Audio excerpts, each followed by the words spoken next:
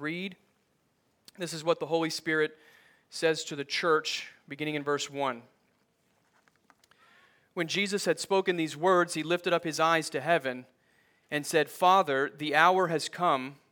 Glorify your Son, that the Son may glorify you, since you have given him authority over all flesh, to give eternal life to all whom you have given him. And this is eternal life, that they know you, the only true God, and Jesus Christ whom you have sent. I glorified you on earth, having accomplished the work that you gave me to do. And now, Father, glorify me in your own presence with the glory that I had with you before the world existed. Brothers and sisters, this is the word of the Lord given to us for our good. Let's pray together and ask God to bless the reading and the preaching of his word. Let's pray.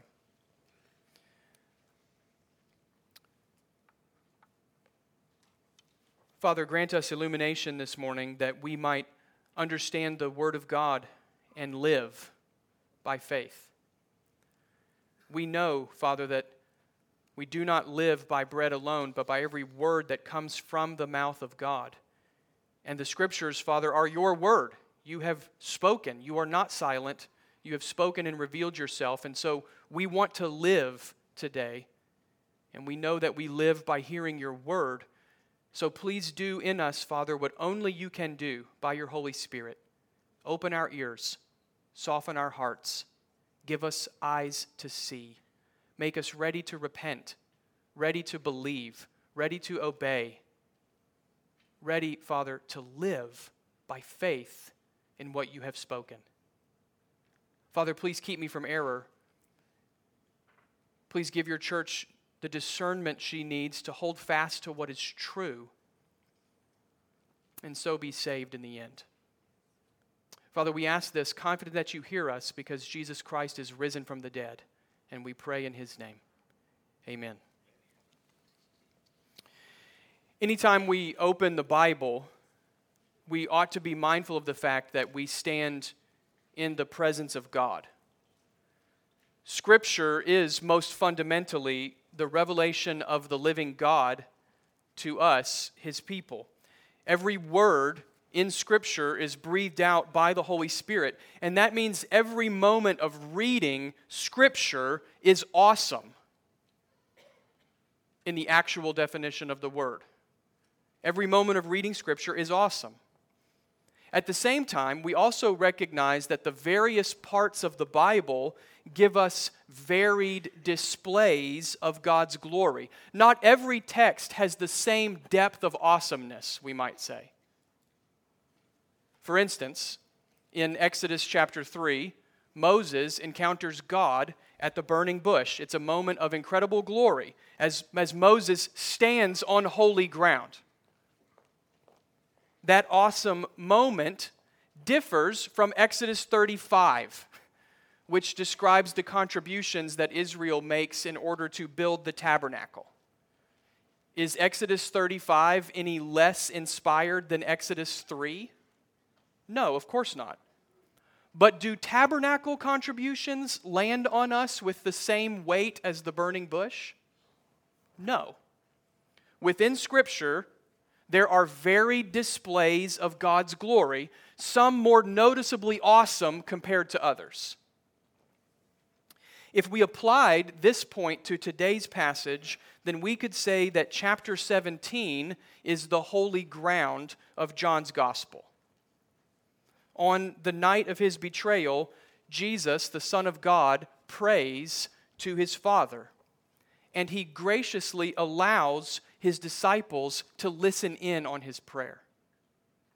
Think of that, friends. If there is an inner working to the triune God, if there's an inner sanctum to the life of God within himself, John 17 is as close as we're going to get.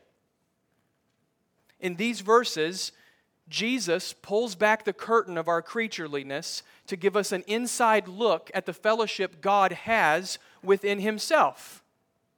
So all of Scripture is breathed out by God, and the whole of John's gospel is full of grace and truth. But here in chapter 17, we get a little taste of what it's like to stand on holy ground. The Word made flesh, the Good Shepherd, the bread of life, the light of the world, the Son of God himself lifts his eyes to heaven and he prays to his Father, and we listen. Before we dig into this magnificent text, let me give you a big picture overview of John 17 to help you today as you listen. Traditionally, this chapter is called Jesus' high priestly prayer. You probably have that heading in your Bibles. Priests, as you know, intercede between people and God. And that means the traditional title for this chapter is fitting. Jesus spends a good portion of this prayer interceding for other people. You can see it in the structure of the passage. The prayer has 3 parts. Notice the parts of the prayer with me. Verses 1 to 5, Jesus prays for his own glorification. But then very quickly, verses 6 to 19, he shifts to pray for his disciples. And then the chapter concludes, verses 20 to 26, with Jesus praying for his future disciples, those who will believe. That's you and me. So 5 verses on his glory, and then however many that is, subtracted from 26, praying for other people, for us, for his disciples. That simple structure reveals the focus of Jesus' prayer. He is interceding for his own. In that way, John 17 is a preview of Jesus' heavenly ministry. He's still on earth, but it's a preview of his heavenly ministry. Where is the Lord Jesus right now? Seated at the right hand of God. And what is he doing? Interceding for you and me, for his church.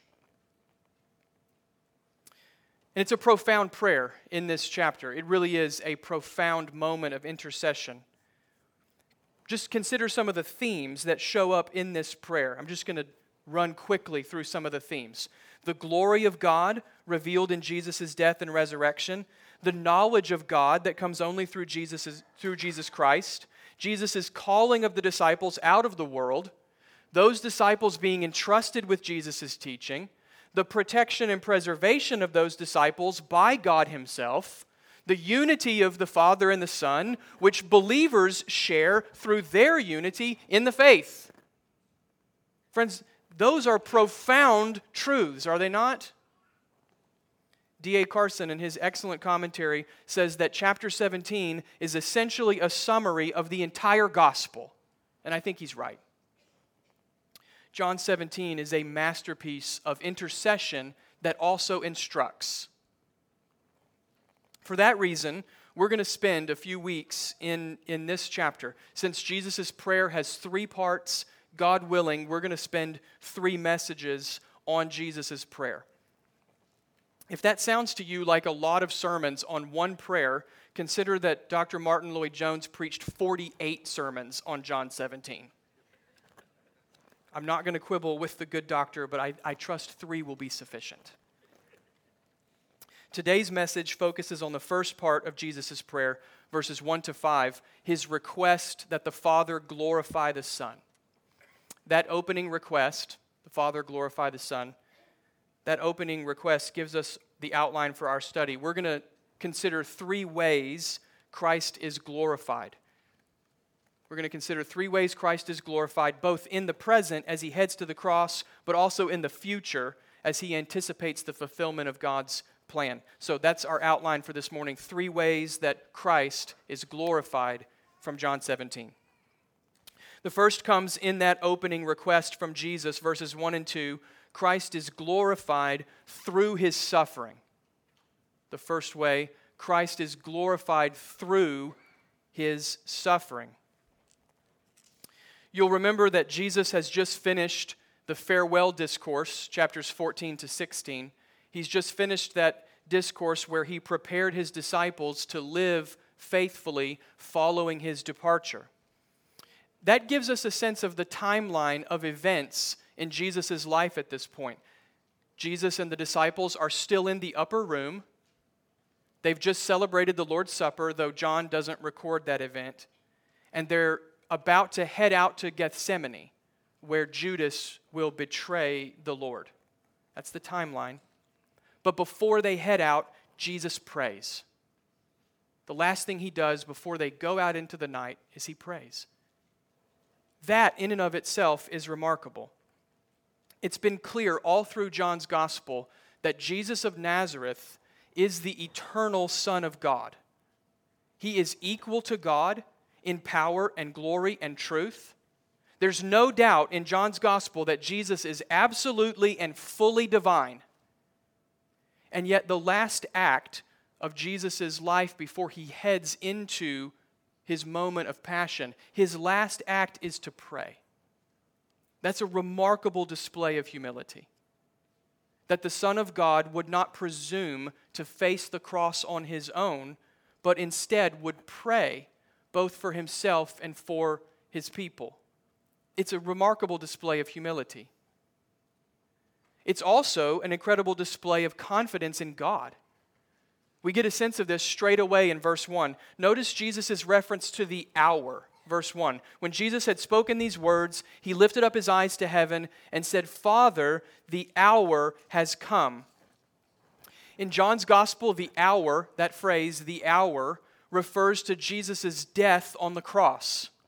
And most of the time, the hour in John is future. My hour is not yet, Jesus says in John chapter 2 to his mother. My hour is not yet.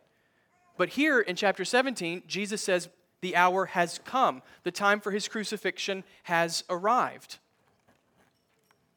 As readers of John's gospel, that seems like a rather simple observation to us because we know the timeline of Jesus' life. We know what's coming because we're familiar with the rest of the story, right? But friends, think about the statement from Jesus' perspective in this moment. In John 17, all of the events of the Passion are still future. They haven't come yet. And still, Jesus says that the hour has come. He speaks of it as though it's a certainty, that it's already arrived. How can he speak with that kind of certainty, that kind of confidence? The answer, friends, is because God, the Father, has appointed this hour. It is God's will for the Son to go to the cross. And that's why the hour has come. Judas does not control the hour. Caiaphas does not control the hour. The Sanhedrin and Pilate and the angry mob, they don't control the hour. God does. The hour has come for Jesus to die because God appointed this hour for this very thing. And this confidence in the purpose of God is what gives rise to Jesus' request. Listen to what he prays for. Verse 1. Father, the hour has come. Glorify your Son, that the Son may glorify you. That word glorify is significant. This is one of those biblical words that we throw around a lot, but we rarely ever define. So I'm going to attempt the unattemptable. I'm going to try to define what it means to glorify the Son. In Scripture, glory is uniquely connected to God. Isaiah 42, for example. I am the Lord, that is my name, my glory I will not give to another. So in the Bible, glory is uniquely connected to God, it belongs uniquely to God, and it communicates both His worth and His worthiness. Worth and worthiness. God is perfect in Himself. All of His attributes are perfectly complete, so that His worth, His glory, is incalculable.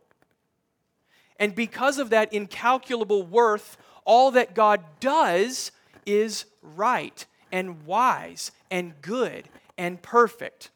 There's a worthiness to God's actions that flows from the worth of God's perfections. Glory. You get a sense now why we sometimes struggle to define what it means to glorify God. How do you define infinite greatness? How do you capture in a phrase perfect beauty? How do you get your mind around unapproachable light? You can't, really. At least not in full. We have to be content with our limits.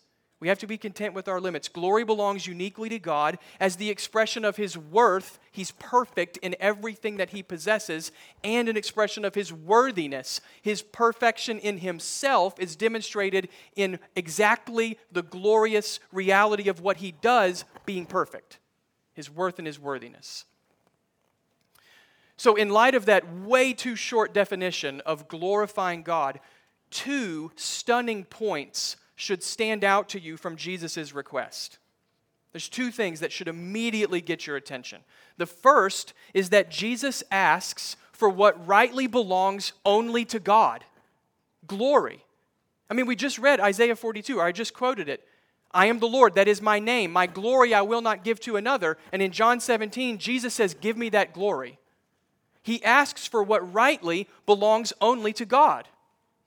Very clearly then, Jesus understands Himself to be God.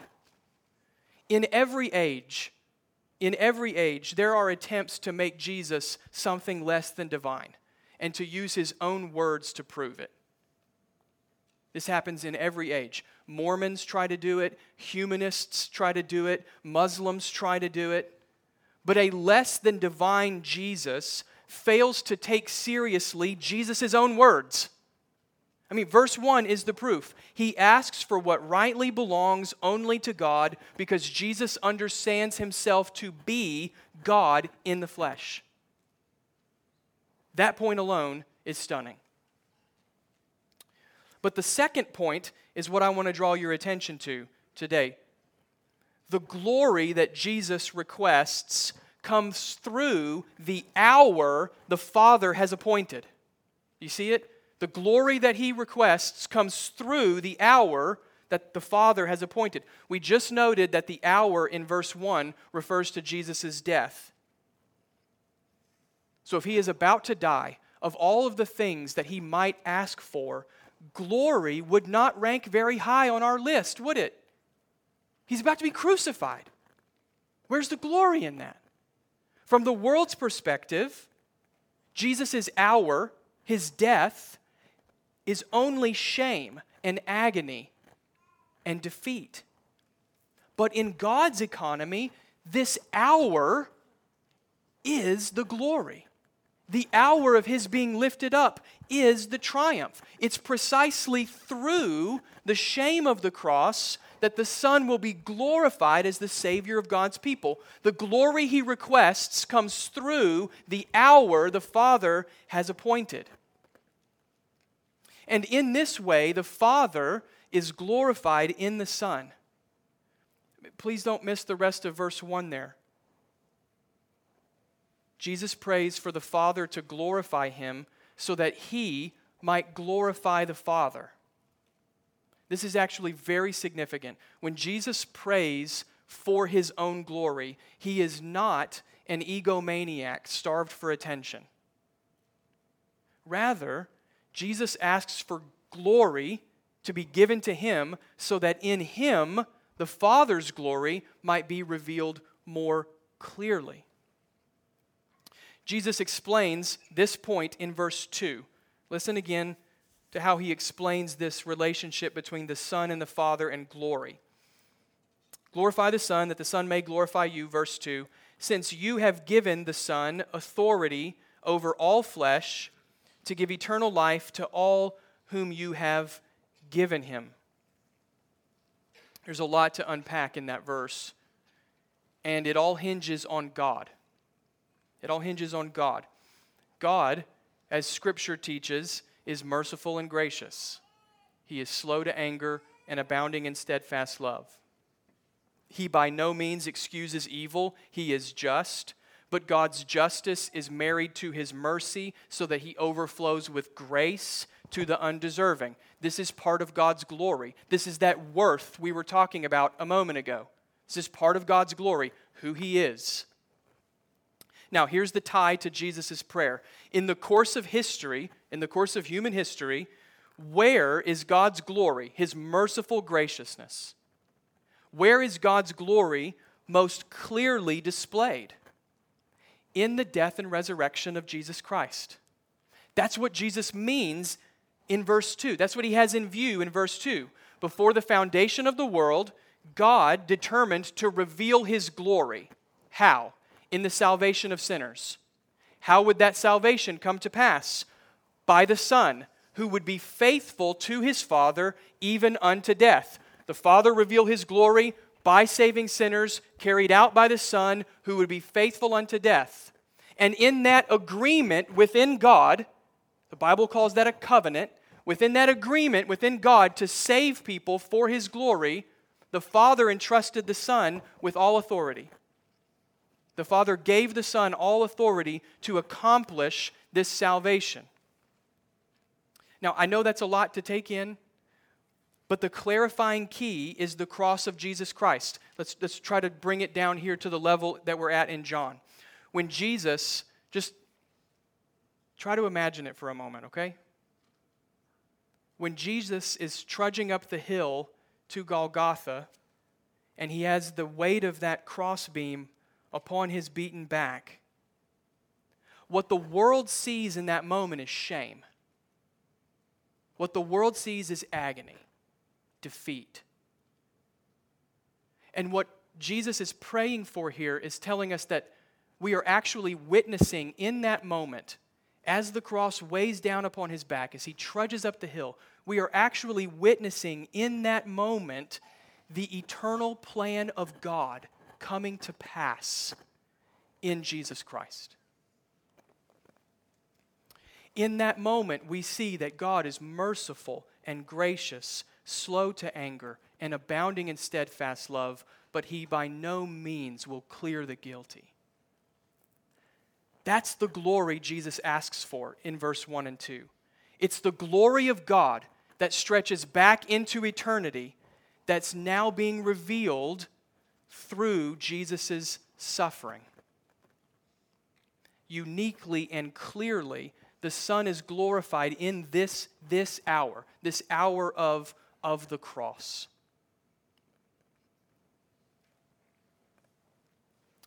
Before we move on,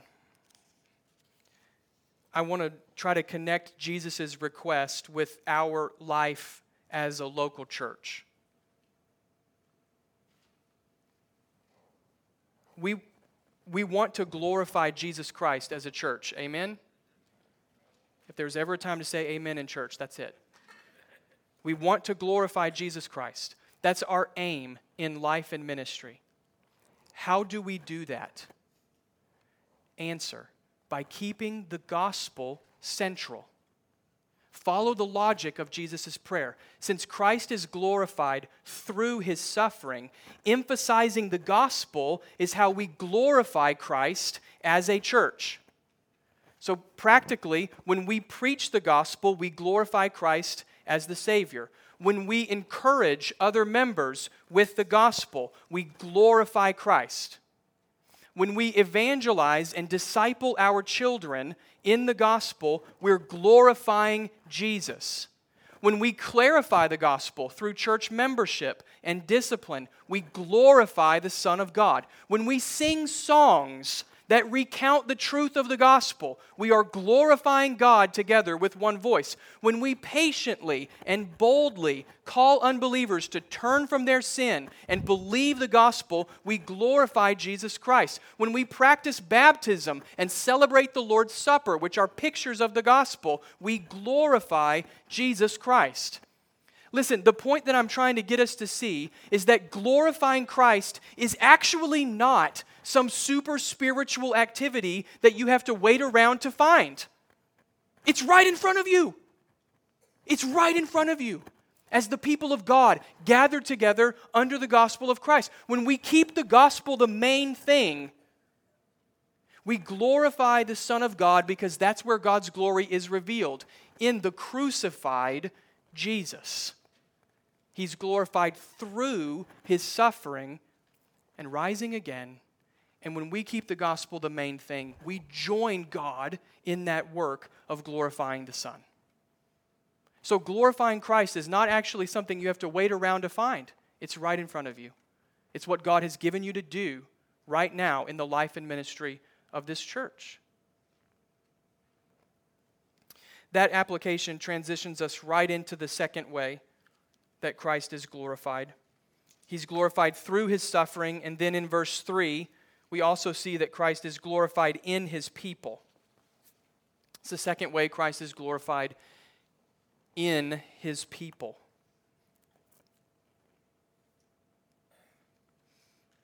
You probably noticed in verse 2 that Jesus mentions giving eternal life to those whom the Father gave him. Do you see that? I give eternal life to those whom the Father gave me, verse 2.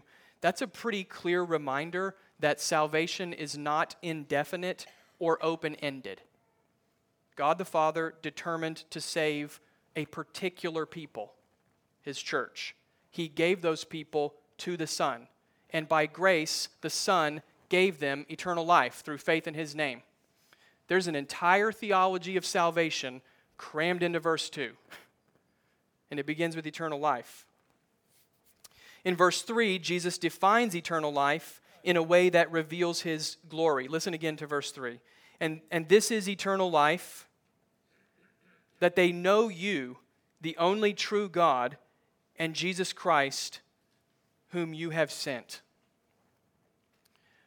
What should stand out to you in verse 3 is how Jesus defines eternal life personally and relationally. Both are significant. By personally, I mean Jesus connects eternal life with God, not time. Since eternity is an unending period of time, we tend to assume that eternal life is primarily an unending existence. But that perspective is far too limited for what Jesus is talking about in verse 3. Eternal life, is more personal than it is temporal. It's not less than temporal, but it's more personal than it is temporal. To have eternal life is not to exist unendingly, it's to know God. More personal than temporal. So the first standout in verse 3 is that Jesus defines eternal life personally. It's to know God. The second standout is just as important. Jesus defines eternal life relationally. Relationally.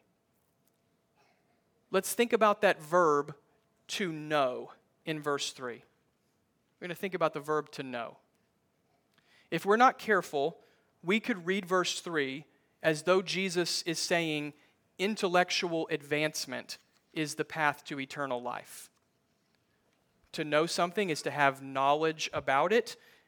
And so we assume, because knowledge consists of facts and propositions and arguments, eternal life must therefore be some kind of intellectual advancement. As I know more stuff, I live eternally.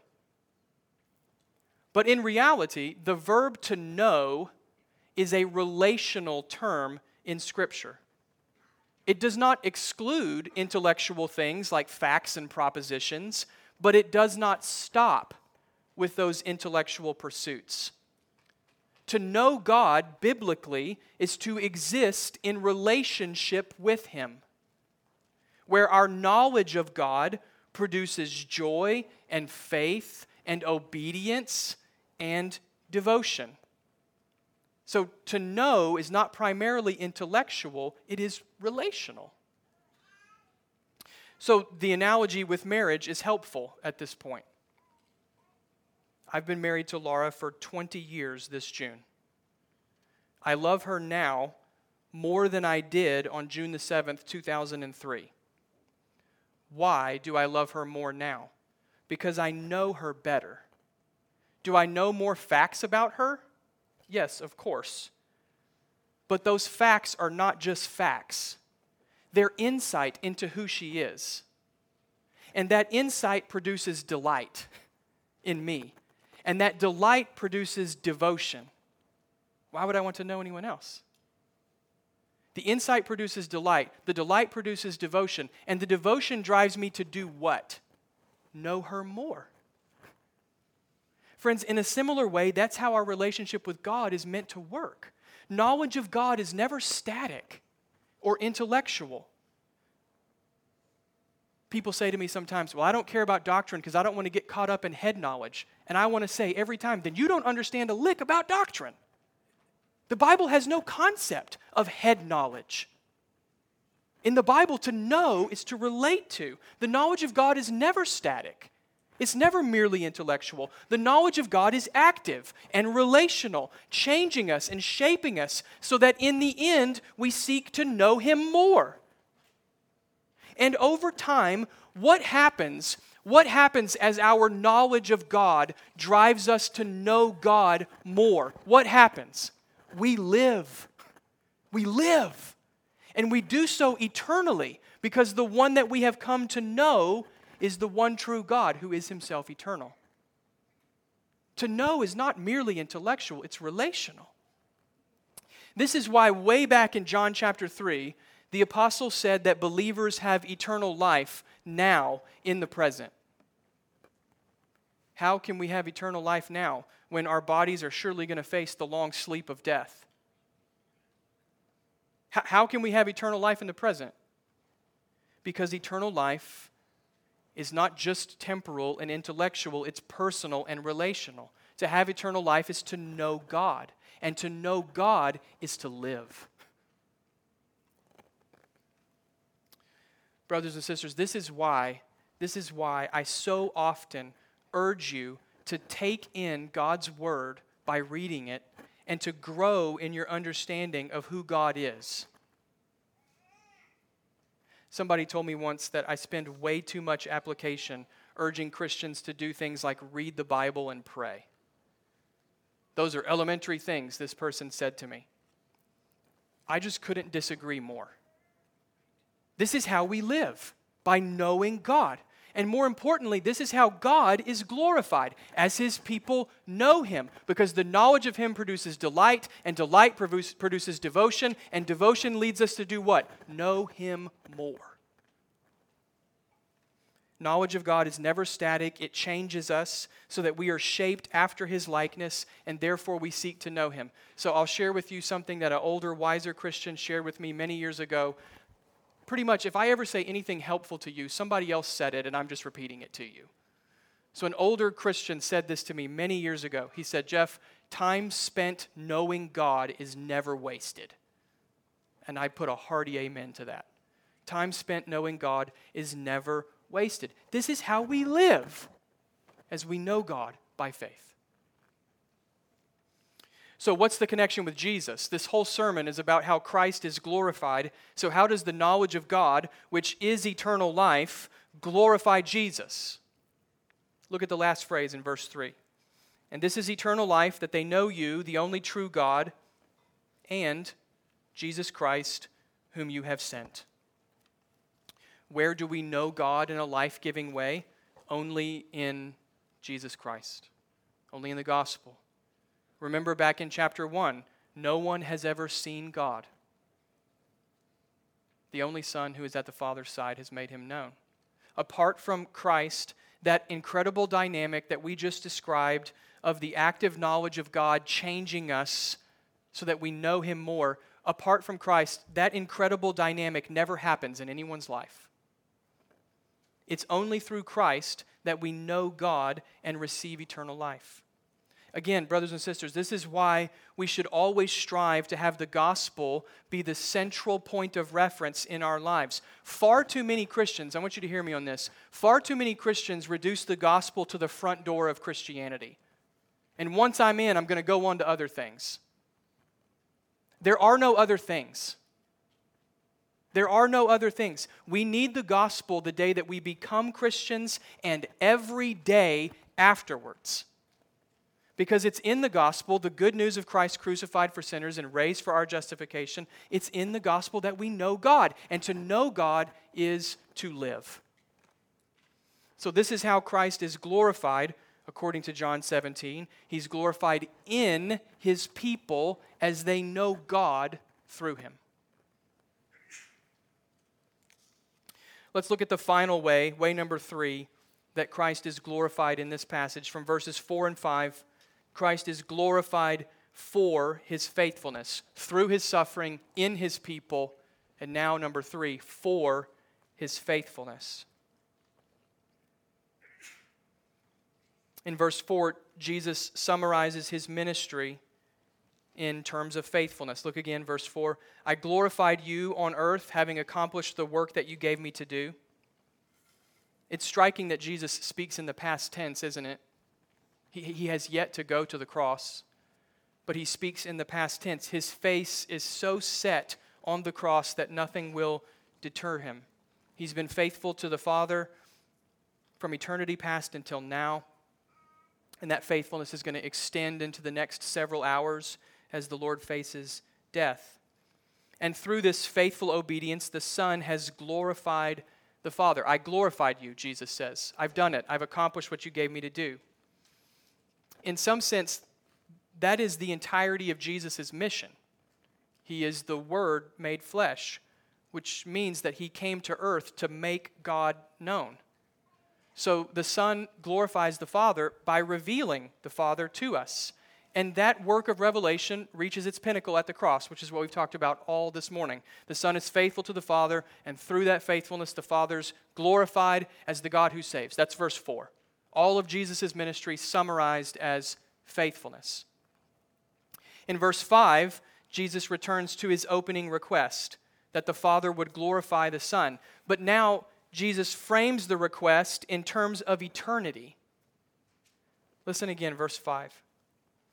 And now, Father, glorify me in your own presence with the glory that I had with you before the world existed. Again, if you want Jesus' understanding of his own identity, John 17 is a great place to look. I said if there's an inner sanctum to the workings of God that we have access to, John 17 is as close as we get. And so if you want an understanding of who Jesus knew himself to be, this is a good place. As the Son, Christ was with the Father before the world existed. Jesus claims to have existed before time began. That's the same way as saying the Son of God is eternal. There was never a time when the Son was not. He's eternal. And so like we said earlier, there's simply no meaningful way for Jesus to be anything less than divine if you take his own words seriously. He is self-consciously the eternal Son of God. And now Jesus prays for that eternal glory to be revealed in his earthly faithfulness. Follow the prayer from verse 4 to verse 5. Verse 4, Jesus has been faithful to the Father on earth, and now verse 5, he prays for his eternal glory to be displayed in that earthly faithfulness. There's a mixing here of heaven and earth, it seems, in the Son. When we say that the Word became flesh, that's the Son's identity in John. He's the Word of God who became flesh. When we say that the Word became flesh, we mean in some way that the eternal glory of the Son was veiled in Jesus' flesh and blood. That wonderful line from Hark the Herald Angels Sing, veiled in flesh, the Godhead see. So when we say that Jesus was the Word made flesh, we're trying to take heaven's glory and earth together in the person of Jesus. So the glory of heaven, which belongs to the Son, was robed in humanity, even in our humanity. That's such a shockingly humble thing, isn't it? It's hard to fathom the eternal Son of God being anything less than resplendent in glory. And yet that's what we've seen all through John's Gospel. The Word became flesh. But through his death, follow me here, through the laying down of his flesh and blood, we see the eternal glory of the Son. It's really a remarkable exchange. I know that we rejoice in Jesus' resurrection as our justification. We celebrate the resurrection as our salvation, and we're right to do so. But at the heart of it, biblically speaking, Christ's resurrection is saying more about him than it is about us. The resurrection is the unveiling of the Son of God, you might say, where the glory of the Son and the glory of the resurrection combine to give us eyes to see. This is how the Father will glorify the Son, by raising him up to sit at the right hand. So Christ's faithfulness on earth becomes that very vehicle through which the Father allows us to see the eternal glory that belongs to the Son. That's verses 4 and 5. And it all runs through the cross and resurrection. We've said it at every point of the sermon today. There is nothing more central to Christians and to churches than the gospel of Jesus Christ. There's nothing more central. The gospel is the good news that Jesus Christ alone is faithful to save his people. Jesus lived a perfect life of obedience to God, the kind of life that we both could not live and would not live. And in response to that perfectly holy life, Jesus was crucified like a sinner, like a rebel, like a traitor. He hung on the cross, bearing the punishment that my sins deserved. That was the cost of Jesus' faithfulness. He was crushed under the wrath of God. But the reward for Christ's faithfulness was even greater: resurrection to life again, followed by ascension to the Father's right hand. And there, at the right hand of the Father, Jesus Christ reigns presently in glory, the same glory that he possessed from eternity past, the same glory that's been revealed in his death and resurrection, the same glory that will be revealed very soon when he returns to judge the living and the dead. The urgency of this message is rather clear. Today is the day to respond to Jesus Christ in repentance and faith. We've talked about the gospel all morning. All morning. And the gospel has certain elements that you can't do without: God, humanity, Jesus Christ, and a response.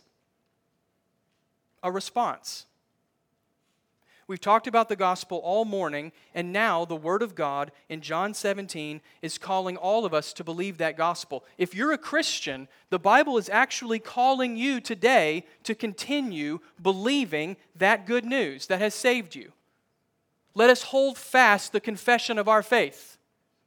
That's a present imperative to us today for all who are believers, that we would hold firm to the gospel. Through that continued faith, God is keeping us for glory. So if you're a Christian, God's word is calling you to believe the gospel. If you're not a Christian, if you've not repented of your sins and trusted in Jesus Christ, the call for you from Scripture is to acknowledge before God that you cannot save yourself. Indeed, you deserve nothing but eternal judgment. And yet by turning from that sin and trusting in Jesus' death and resurrection on your behalf, you believe that Christ, the eternal Son, will save you and bring you with him into glory.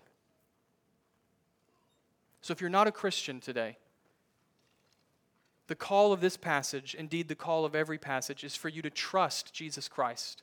Confess your sin and trust him. We're not playing religious games this morning. Every time you open the Bible, you stand in the presence of God. And if you don't stand there clothed in the blood of Christ, then you won't stand. This is the most important way that Jesus is glorified, in the salvation of sinners who can't save themselves. And so if you're not a Christian today, we would plead with you to turn from your sin and to trust him. Amen. Let's pray. Heavenly Father, help us. We cannot bear the fruit that you want of us and require of us apart from the work of your Holy Spirit. So as we prepare to sing now a song of closing praise, and as we prepare to come to your table, we pray for the Holy Spirit to bear fruit in people's lives beyond what we could ask or imagine. Father, we pray that you would strengthen believers today through faith in the gospel, that those who are discouraged, weak, doubting, frail, and wayward would return to you, be strengthened by you, be encouraged in your presence through trusting that Jesus Christ alone can save. Father, we pray that if there are those among us, and indeed there surely are, who do not know Christ, who are presently, Father, still in their sins, would you grant them the new birth? Would you give them eternal life through your Son? And by your Spirit, may you open their eyes to turn from their sin and trust in Christ and be saved. Father, anytime we open the Word of God, we stand in your presence. It's an awesome thing. Help us to not take it lightly. Bear fruit now, we pray. In Jesus' name, amen. Please stand and let's sing God's praise together.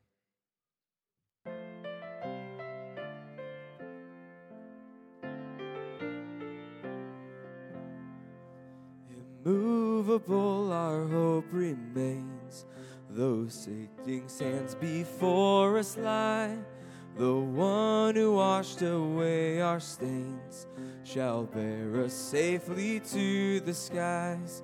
The floods may rise, the winds may beat, torrential rains descend. Yet God his own will not forget. He'll love and keep us to the end. You'll love and keep us to the end.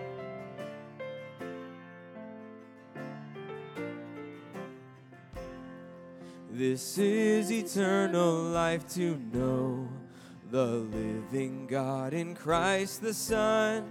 The Savior will not let us go until the saving work is done.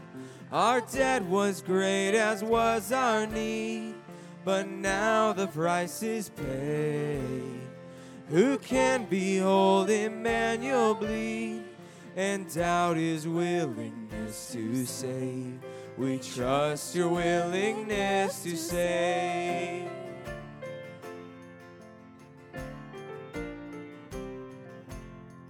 The Lord acquits, who can condemn? Though Satan's accusations fly, his power can never reach our names to blot them from the book of life. The Son has surely made us free. His word forever stands, and all our joy is knowing we are graven on his wounded hands. We're graven on your wounded hands.